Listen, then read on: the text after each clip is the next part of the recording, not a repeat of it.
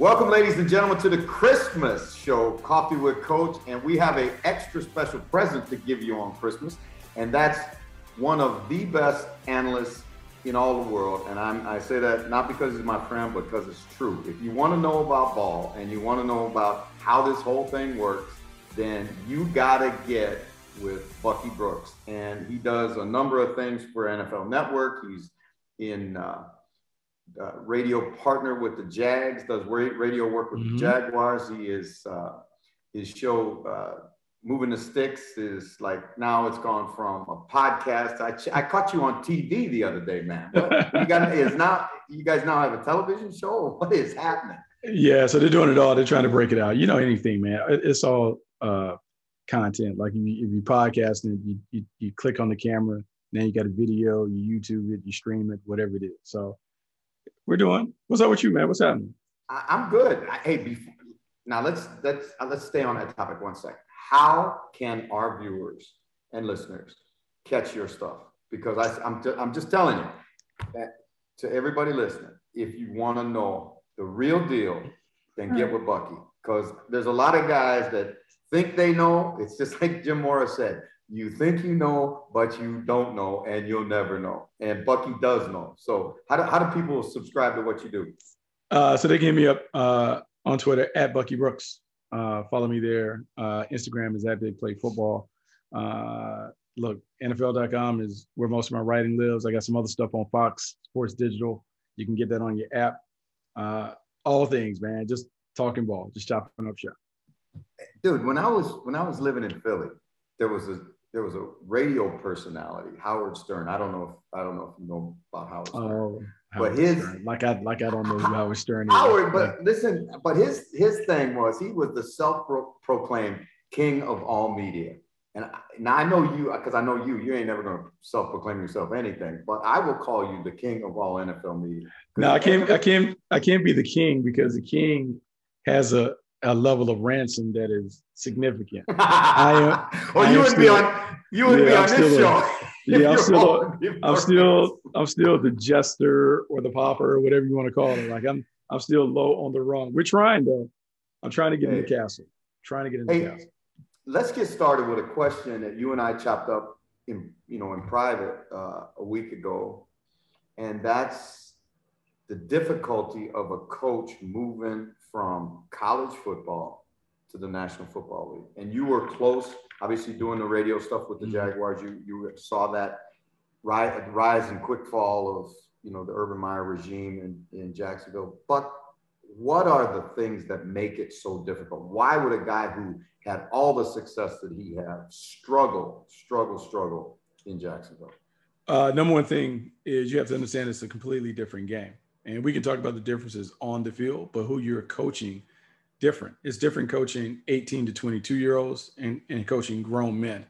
I didn't think it was that different because it appeared that he had a understanding of that coming in, but it's different. And so some of the tactics and strategies that you would use to motivate young people, you can't use those same things with grown-ups. In the National Football League or in any professional league, it's a partnership. It's a cooperation.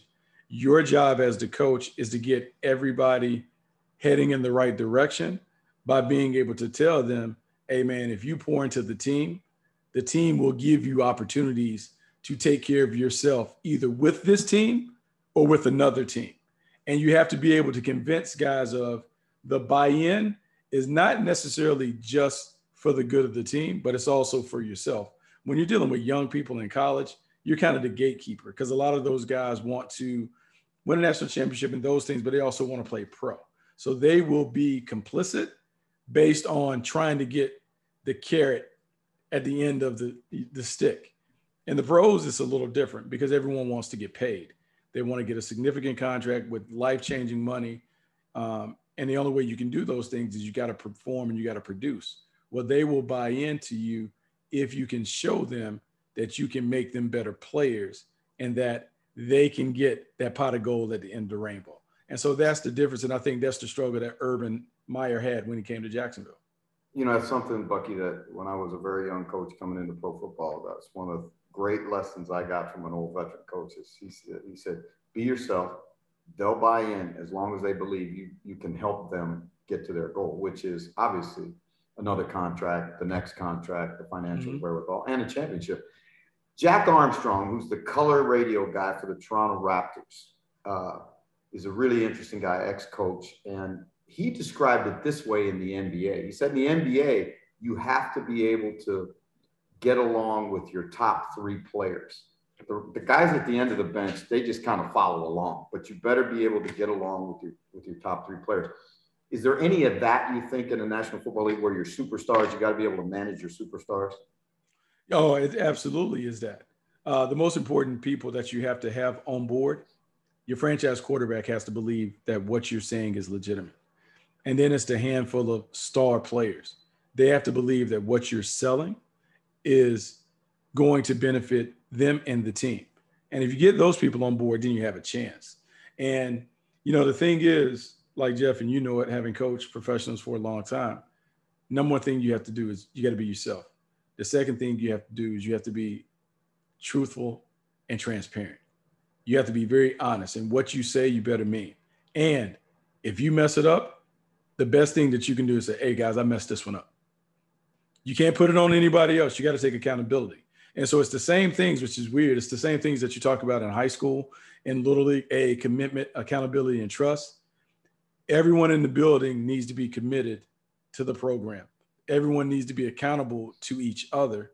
And if you have those two things, then you can develop the trust that's necessary to win at the highest level. And, it's funny because when I talk to those guys, and we're talking about Urban Meyer specifically, when I talk to the players were all in the summer.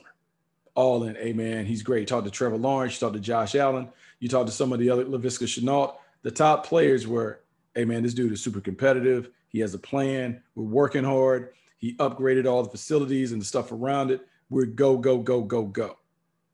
And then they had the incident in Columbus where he committed the cardinal sin of not going back on the plane with the team. And that is almost like the Titanic. If the ship is going down, you got to go down with the ship. You can't be on the little dinghy like, hey, guys, hey, it was great. I'm out. See ya. Can't do it. And so coming off a loss to Cincinnati, which was a last-minute loss, you cannot let the team playing go back and you stay. Hey, man, we can talk about whatever you got caught up with, a little incident or whatever, like in Columbus. That's one thing. If he goes back with the team and that shows up, it's not an issue. But when you don't go back with the team and you get pinched up in something like that, all the credibility is gone, because all those messages that you sent out there are now null and void. It's not null and void because you got caught, because now when you get back in front of the team, Jeff, it could have been squashed like this. If he stands in front of the team with like, guys, I screwed this one up. I should have gone back on the plane with you guys. And look, I put myself in a position where I embarrassed the team. Can you forgive me?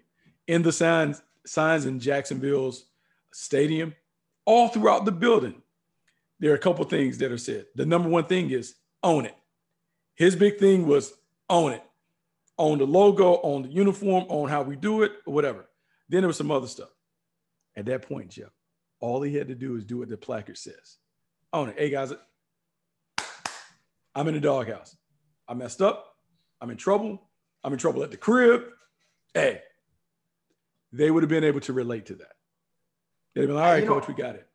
Because that's been my experience, is that the locker room is an extremely forgiving place as long as you're honest and they see you as being sincere. I questioned even Buck, the way that he went about apologizing to the team, where he did it in separate individual meeting rooms rather than all together in front of his entire team. Yeah, man, like Jeff. And so here's why it's so disappointing to me, right? You and I are tight, right? And I'll hang on some of your words and stuff like that. But man, if you don't live some of those things that you're talking about, like some of those things that you put in leadership books, some of those things that I've heard you say repeatedly on podcasts that are core values to the team and all of this stuff.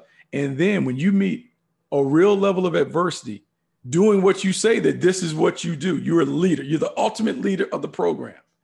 And in a time of crisis, you don't live out some of those things that you talk about, where we talk about being vulnerable and honest and open. And hey, man, it's over. It's over at that point. We can talk about piecing it together, but it's over because you can't get those guys back because they're now looking at you like, man, this was an easy thing that he could have got. All he had to do is tell us like, hey, guys, here's where I messed up. Just be real. Here's where I messed up. Look, they would have laughed and kikied and all that other stuff. Coach, what you doing? But then they would have moved on. Yeah. But by him skirting the issue and not just addressing it and all that other stuff, he lost the team. And then the other stuff was, like he did a lot of different things. I would say a lot of unorthodox things for the NFL game. So for instance, as a coach, when you're having practices, everything is timed. You have periods. There's either a clock or a horn or a manager that blows the horn. Hey, period 3, period 4. Well, he had a narrator, right? So there's a guy like a disc jockey. Come on, man. Not even a DJ. Come on, man. He had a guy that, like the apparatus that you would have during special teams period, the thing that goes around, you got the bullhorn or whatever. So you can be heard on the field. Horn blows. Period 4, mental focus, and finish. So he's narrating what the emphasis of the period is. So if you can imagine for all 24 periods in a 2-hour practice, this guy's saying, hydrate, make sure you hydrate, concentrate. So now you're like, all right, man, this is the thing. He's trying to keep them engaged or whatever. But then you start doing that. And then you start having other things that were, they practice hard, but like, hey, I'm a fan of practicing hard. Like, yeah, I understand that you practice hard, but you take care of them. So his own thing was like, hey, we're going to work hard, but man, I'm going to take care of you. So he got all this equipment, cryotherapy, infrared, massage, like everything, state of the art. So he did all that, but it was still different. And anytime you do something different in that league, those veterans that have been around are like, let's see what this looked like. And when you better win, brother. You better win now. And when you don't win, it comes back on you. And so you had some of that stuff come, and they just weren't organized, just not detailed. And I think that's the biggest thing, because now I will say this, and I was the biggest Urban fan going, I was like, oh, he's a program builder, he'd do it. The college game, when you're at Ohio State, Jeff, you may play 1 or 2 games that go into the fourth quarter where you really got to coach your tail off to understand time, score, situation. How are we going to play this? Hey, look, this is a game where, look, we may need to steal some yards in the kicking game and all that. Mm-hmm. The pro game, every game is like that. Yep. The pro game, every game is situational football, complementary football. How are we going to handle this? Hey, what's the best way for us to do it? Hey, we're struggling on defense, offense. Need to pick it up. Or, hey, offense, we're bad. But defense, we got them under control. Scale it back. All of those things matter. He didn't have that in his bag, and I was disappointed. The pro game is about tactics and strategy. He comes from the college game where it's personnel and recruiting. I got better guys than you. I roll out the ball, we go play. I'm great. Pro game's not like that. Pro game, you better be able to coach. And that's in any league. You know that from the city. You better be able to coach. Here's the thing that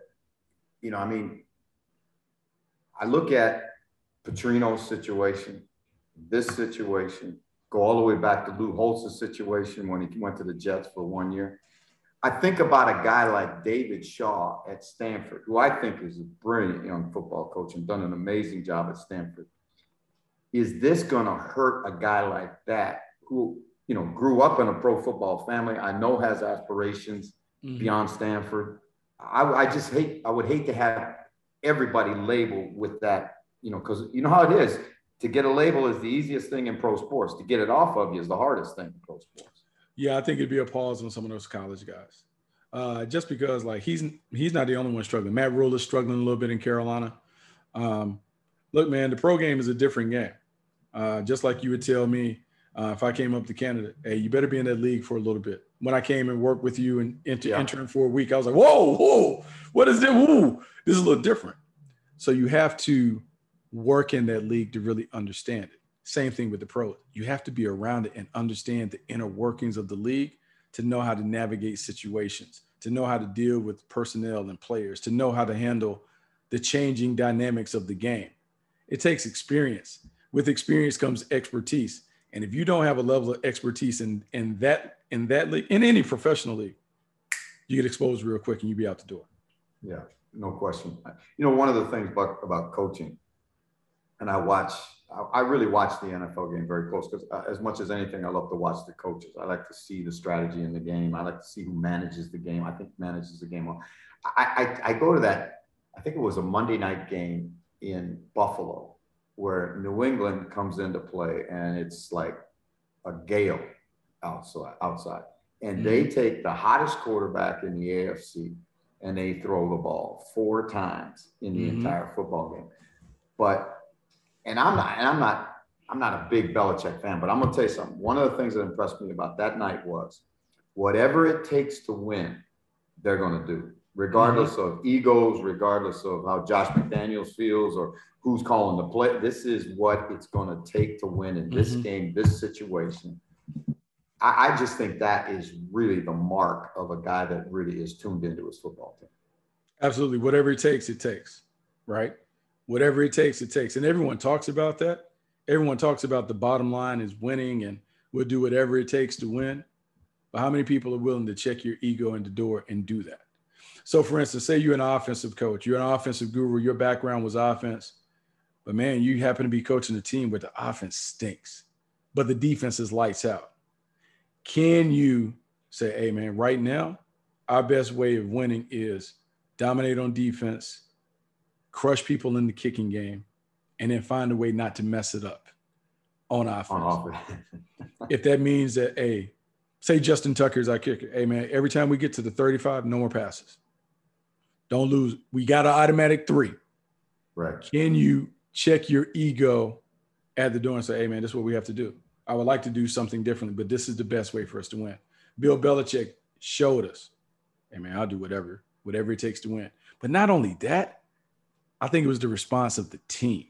Yeah. When the team celebrated, they celebrated like, man, we just win games.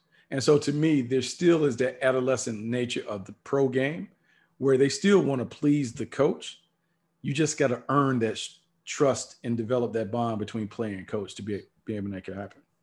All right, so let's talk about a team that has pleased the coach a lot in the last 7 weeks. And it's a team that started 1-7. I don't know, Bucky, if I can remember a team that's gone on a string like the Dolphins have gone on. Yeah. When you watch that football team, what about them is different now than they were when they were 1-6 and they were calling for Florida's job and Tua was going to get, they're going to trade and, get Watson. I mean, it's just, what is it now as you look at the Dolphins that makes them so different? If you're around the league long enough, you begin to figure out that it takes about half of the season to figure out what your team is. We all start the offseason like, oh, we're going to be able to do this, and this is how we're going to play, and this and that. And then they kick it off for real. And you're like, we're not as good as we thought we were in this area. We may be better in this area than we thought. So what's the best way for us to win games? What is our formula? Because every team has a formula and a recipe for winning. Well, early in the year, the Miami Dolphins had new offensive coordinators, George Gossett and Eric Studesville, trying to figure out how they wanted to play. They had the quarterback, too, who was still like a rookie in essence, trying to figure out what to do with him. They're bringing out these new pieces, Jalen Waddle, Will Fuller, and all these other guys. And so it took them the first part of the season to figure out what's their offensive identity. And what they did, Jeff, is they went to an RPO-based system, which is very much like what he did at Alabama because their offensive line isn't very good. So it was a lot of run pass option plays where he is putting the ball in the belly. He's looking at a second level defender and he's ripping a slant or a quick out or something down the seam. They had started having some success. And then defensively, they decided that we're going to solve all our problems with pressure. So they decided we're going to be a cover zero team. We're going to dial it up. We're going to live on the edge and we're going to be great at it. And what they did is they not only changed their stylistically, but what they did is you could tell in practice, they worked on those things. They didn't miss tackles in space because when you're playing cover zero, where you're bringing one more than they can block, you're saying, hey, guys on the back end, you got to be able to hold up in coverage and you got to be able to tackle. And so they're doing those things and they're dictating the terms to the opponent. Because, when you bring all out pressure, there's only a handful of things you can do. You can throw it quick, you can throw a screen, quarterback can run around, but they're doing it. And they also, with the cover zero stuff that they did, they brought what I call zero pressure, but it ended up being simulated zero pressure, where they're bringing everybody to start, but then they're having linebackers attract the eyes of an interior defender, blocker, and they're like, we're out. So now this guy's blocking air, but the edge guys are coming. Right. And so they've created a bit of a scheme that is complex and hard, and people haven't figured it out yet. So they're getting turnovers to knock you off. And as you know, man, it's about momentum and confidence. Now they're a confident team. And so now you don't want to deal with them. And that's what's happened. The Dolphins have gotten hot. Here's another team I think that's confident right now. You look at the Kansas City Chiefs. There was 6 weeks ago, you start to hear grumbling from the defensive players, Tran Matthews complaining about the fans who are on their tail about they're not winning, quarterbacks turning the ball over too much, defense can't stop anybody. Now, again, we get this, we hit reversal, and you're looking at one of the best football teams in the National Football League right now when you need to be hot and you need to be healthy. The Chiefs are trending in that way. Same thing, same question. What about the Chiefs is different today than when they were struggling at 3-3? We talked about it earlier. Andy Reid checked his ego at the door. Andy Reid, the Chiefs, for as long as we've known them, it's been about that offense, and that defense is just wagging the tail at the end, right? All we're asking them to do is, hey, just get a stop at the end. It looks like an arena football game. It's back and forth, up and down, or whatever. Well, what happened? They turned the ball over at a rate that was ridiculous. I mean, they still now, I mean, Jeff, like they have, I think 25 turnovers, which is only behind the New York Jets. The thing that changed is the defense started playing better. They moved Chris Jones from outside to inside. They added Melvin Ingram. Steve Spagnuolo said that Melvin Ingram made them play angry because he plays angry. And as silly as it sounds, those attitudes are contagious. When you start having an angry bird that is out there playing and he's making plays, well, then everyone kind of gets a little ornery and starts playing like that. Chris Jones moving inside now put him back in his natural position. So I looked at the numbers. His pressure rate before they moved him was about 8%. He was getting pressures on the 8% time. Since then, he's at 14%. The overall defense is now getting pressures on 30% of their defensive snaps. They are coming after you. The other thing, and you know this, we talk about it all the time. If you want to know how to win games in any football, National Football League, CFL or whatever, get a turnover. Yeah. You win the turnover battle, you win games. Since week 9, the Kansas City Chiefs have 17 turnovers, most in the National Football League. Their turnover differential is plus 11 during that same span. You want to win games? You take it away more than you give it up, and you take it away better than anybody in the league, you win games. So during that streak, they've turned it over more than anybody else in terms of taking it away. That's why they're winning. So then what Andy Reid did was like, defense is kind of rolling. Hey, Pat, hey, man, you're MVP and all, but we're going to choke this down a little bit. Take the check down. You don't have to rush it. And they've learned how to play what I would say a little dink and dunk football. So now the scary thing for the rest of the league messed up. When they were 3-4, hey, man, you got to go ahead and kill them. You got to go ahead and stick the stake through the vampire's heart. Now they messed around, and they are the number 1 seed. And you all know that 40-point game is always lurking in the background. So Absolutely. Now you're giving a team another way to win games where they're confident, like, hey, if we got to grind it out, we can do it. But they always have that 40 burger that they can throw up. And in the playoffs, if they only have 2 games to get to the Super Bowl, nighty-night, because it's coming. Especially if they're both in Arrowhead, because that's a hard place to play late in the year. It's coming. Hey, let's talk about another team, and then I'm going to bring Mike out just for the end. But have we seen the end in Seattle? Are we looking now at a long-term rebuild? You got the oldest coach in the National Football League, right? Has he got the energy? And I saw things out of Pete this year that I've never seen, Buck, when he walks out in a press conference, where you see him on the sideline. And, I mean, we've been around the guy. The guy is nonstop positive. Yeah. But I looked at him the other day on the sidelines in that game they lost last week, where they were so bad on offense. And I see a guy that looked old. looked like the oldest football coach in the National Football League. You know what ages you? Getting your tail Losing. kicked. Getting your tail kicked every week. That's what ages you. And they were taking losses. In fact, he said it at presser when he locked up. He said, man, I don't know how to deal with this losing stuff. Because he's never really had to lose. He hasn't lost like that in 20 years. At SC, he went on a remarkable run. Not since he was in New England. Yeah, he lost early in Seattle, but then Russell came, they started winning. It was all fun, and hey, all my stuff works, and rah, and this and that. And so now it's tough because the rebuild. And as you know it, man, those teams are special. And you go to back-to-back Super Bowls, you win one, you lose the other when you should have won it. You can't put the genie back in the bottle. And as much as we want to say, like, hey, man, we'll just fix this and that and we'll be right back. Man, them rebuilds are hard. Ain't work like that. Hard. It ain't work like that. And so now they're at a point where offensively, I don't think Russ has played really well. You know, people are talking about the finger. He hasn't played really well in the last year. Since the middle of last season, he had that turnover game against Buffalo. It has been downhill since then. People playing too deep coverage because he's not a rhythm quarterback. He's a guy that likes to play sandlot football, wants to run around and make big plays. Well, now what people are doing, and it's the trend in the league, everyone is sitting those safeties back in the parking lot. Nah, dude, no big plays, no deep balls. Can you dink and dunk it? And that's not the strength of his game. And then defensively, they still haven't been able to fix.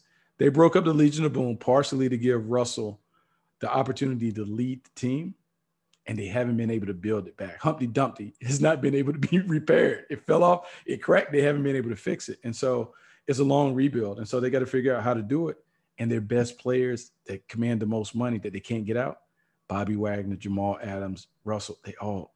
They're older. Jamal's not old, but they're older, and it's big money. So now you got a draft well with no picks. It's going to be tough, man. It's going to be tough to do him. Now, I wouldn't count him out because he's been able to be successful, but it's hard.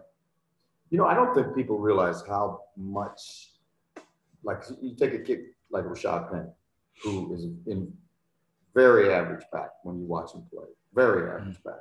When you take a guy high and he doesn't play up to his draft status, doesn't take very many of those, and you got big time holes in your program. And holes in your program that they've never fixed the offensive line, never.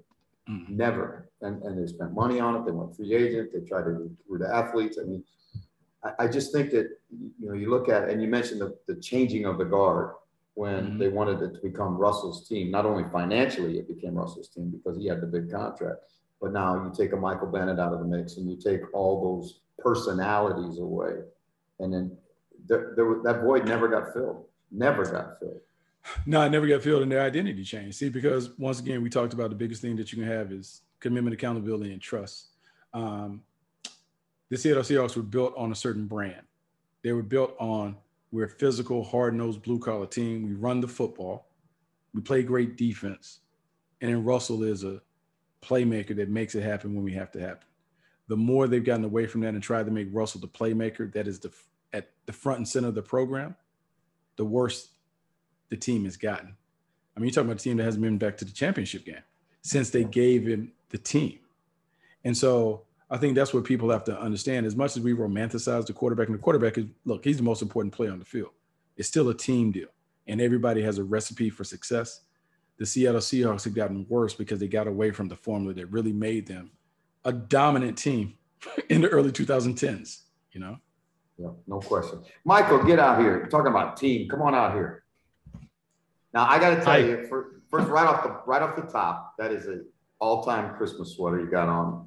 What is it? Christmas Eve in Ireland already? It's Christmas Eve. Well, yeah, it's Christmas Eve here. This is going out on Christmas Eve. I really enjoyed what Bucky was saying there, especially about the Seahawks. Bucky, completely agree with you. I'm actually picking the Bears on Sunday to beat the Seahawks. Did you watch the game? Let me ask you a question. Did you watch the game last week? I was at the game on Monday. And you must have had, how many beers did you have before? I couldn't have a beer in the press section. But I seriously though, when Matt Nagy walked into the press room after the game, it was as if everything had flipped and the respect was there, and it was so weird. Like, it was so quiet. There was no demand or questions that were Matt, was this good enough? It was just very. But before he walked in, they were all talking, "Oh, this is awful." It was just really funny. But It is. yeah, It is. It was terrible. It It's hard was to watch. awful. How 400 yards of offense, and you score what, 9 points to beat 17-9? And how that last touchdown shouldn't count. Yeah. Pre-snap penalties, just bad football. So before you can win games, you have to know how not to lose them. And we talk about it, man. Turnovers, penalties, big plays allowed, and then mistakes in the kicking game. Check. That was the Bears report card. That's why they lost. And so they just didn't look like a well-coached team. And it's hard for me to say because I never really come down at coaches, but they didn't look like a well-coached team. It would be hard. It'd be hard to continue to look at that kind of ball in Chicago. Hmm. I don't think they will. And I think both Pace and Nagy are going to pay for it. You know, that's too proud. That's too. You can say what you want about the McCaskies and all that, but that's too proud of an organization that's won too many football games for those fans to continue to live through that. Buck, I appreciate you coming on, my man. As always, it's awesome chopping it up. What's the plans for Christmas in the Bucky household? Not too much. I got the game. I got the Browns and the Packers. We're covering that game on Amazon Prime, Twitch. So I'll be up and at them talking about Aaron Rodgers and go Pack go, and if they're gonna make a run. Is that okay? Give me a prediction. Oh, they're gonna put their hands on the Browns. Deep. Oh, I know that, but I mean, can they go how deep in the playoffs? Oh, they can go deep. I think this is the most complete Packer team that Aaron Rodgers has had since they went back to the Super Bowl the last time. This team has a physical element to it from the running game. A.J. Dillon, everyone hated the picks when the Packers went out and got a running back in the second round a couple of years ago. Oh, what are they doing? They got to get more weapons. Well, the running game has made the game easy for Aaron Rodgers. And then defensively, man, they do a really good job. Joe Barry, Jerry Gray, they've done a really good job of taking the ball away. That gives them a chance. I'm glad you hit on Jerry Gray because I think Jerry Gray's a guy. I look at Jerry Gray and I say, man, what's a guy got to do to get a job in this league? Here's a guy. Yeah. I'm just telling you, he great player in the league, had all kinds of success as a coach, numerous stops in the league, and can't get a job. I mean, somebody got to tell me why. I mean, I just got to know. Yeah, you got to get it when you're hot, man. And unfortunately for him, like when the cycle was hot for him, it just never panned out. But he certainly made an impact. And I think those around the game certainly know how he's been able to influence. You look at the way that secondary plays now and the way they played last year. Come on, man. It's not. But also playing more zone, eyes on the ball. Man, that's what you're seeing, man. You're seeing guys that can eyes on the ball and do some stuff or whatever. I will give everybody a tip because I know you guys are looking at Game Pass and seeing all the stuff. If you want to see great defense, man, you go watch what the New Orleans Saints did to the Tampa Bay Buccaneers. Ouch. And the way they played man match coverage and the way they were passing stuff off. Hey, Jeff, it was a clinic. It was about as good as the Broncos playing against the Dallas Cowboys. So that's my little nugget. Okay, I'm gonna take you up on that because I got there all 22 of that game. But here's the thing that like when I watched it, I could feel the energy of that defense through the television set. That was as physical a regular season football game. That had like playoff intensity, the way that defense came to play that day. The other thing is, and I'll say this before I go because I'm getting a text like, "Oh, you pick me up from the salon." I will say this: the Saints aren't afraid of the Bucks, and there's something like that. We talk about matchups or whatever. There's some teams that it doesn't matter how good they are, that when you walk on the field, you look across this on the other side and you're like, "Hey man, all that stuff y'all did to everybody, yeah, don't work on us." And that's how the New Orleans Saints, man, look, they've beaten Tom Brady. They're 4-0 in the regular season against Tom Brady. Tom Brady, I want to say, has 8 interceptions against the Saints in those 4 regular season matchups. Look, he came and got them in the playoffs, but the Saints are not afraid of them at all. And the reason why AB is back is because, one, Godwin got hurt, but those guys couldn't separate against man coverage. They couldn't separate. Not against those guys. They're good in the back end. Yeah, they couldn't separate. And so that's the blueprint. I don't know if other people can duplicate it, but we'll see. I'll take you up on that tip. Thank you very much. Hey, listen, man. I appreciate it big time you coming on. Mele Kalikimaka to the family, all the whole Brooks clan. And tell Trey I said, man, just keep swinging for the fences. Yeah, it would tell him, keep swinging, keep playing. All right, man. Appreciate you guys. All right, later. Thanks, Buck. Later, Doc. Michael, one of the great ones of, I don't know, man. That guy is straight football. And you talk, like, it's so much fun when we get him on the show because it's like another level of analysis. It's another level of, understanding of the whole thing, and really some great insights about what was going on in Jacksonville with the whole Urban Meyer situation. Even it doesn't matter how advanced you are in terms of your knowledge of football or whatever, that was a great listen. And he was saying there about Amazon and Twitch, with the Amazon deal next year coming into the league, I think it's going to be even better because we're going to hear from Bucky a lot more as well over here. I'm excited to hear it more and more. And just especially what he said about Urban Meyer and the Jaguars there and just coaching in general, it was great to hear, great to listen to. And he's been in your show. I think that's his third time on this show, Jeff. Fantastic to hear and always good to hear from Bucky Brooks.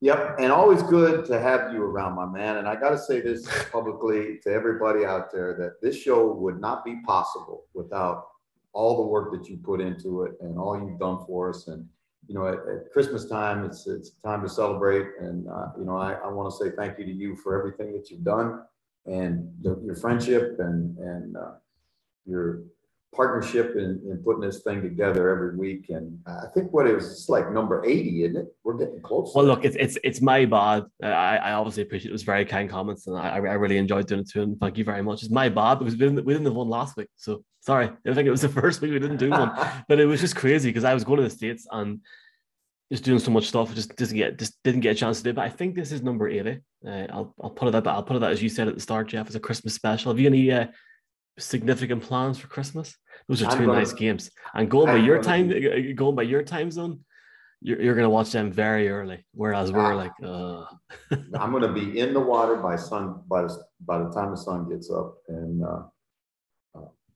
that's just a Hawaiian tradition that we have. We go to the ocean and hang out, probably till about 10:30 when the games come on, and I'll find my way back home and watch a little football on Christmas. And I hope by that time we'll have news on when we're coming over. It should be next week sometime. So we will do this live in Ireland, one show. I guarantee you we will make that happen. Let's see what happens. Obviously, your best, my best to Neil as well, seeing he's got COVID at the minute. So it's one of those things at the minute, and hopefully him and his family recover very quickly. And it'll be interesting, Jeff, not to see Neil on TV this weekend, but I'm sure it's, hopefully, please God, next week you're in London, he's in London, and it's all happening. Let's hope for it. And to all of you, our fans, and everybody that's a part of this tribe, thank you so much for listening every week and being a part of our show. This is your show, and again, Mike and I just enjoy bringing it to you every week. So aloha, mele kaliki maka, and have a happy New Year. Hope to see you in the UK for the New Year. Happy holidays, happy Christmas, happy New Year, Jeff. See you soon. Cheers, man. Aloha.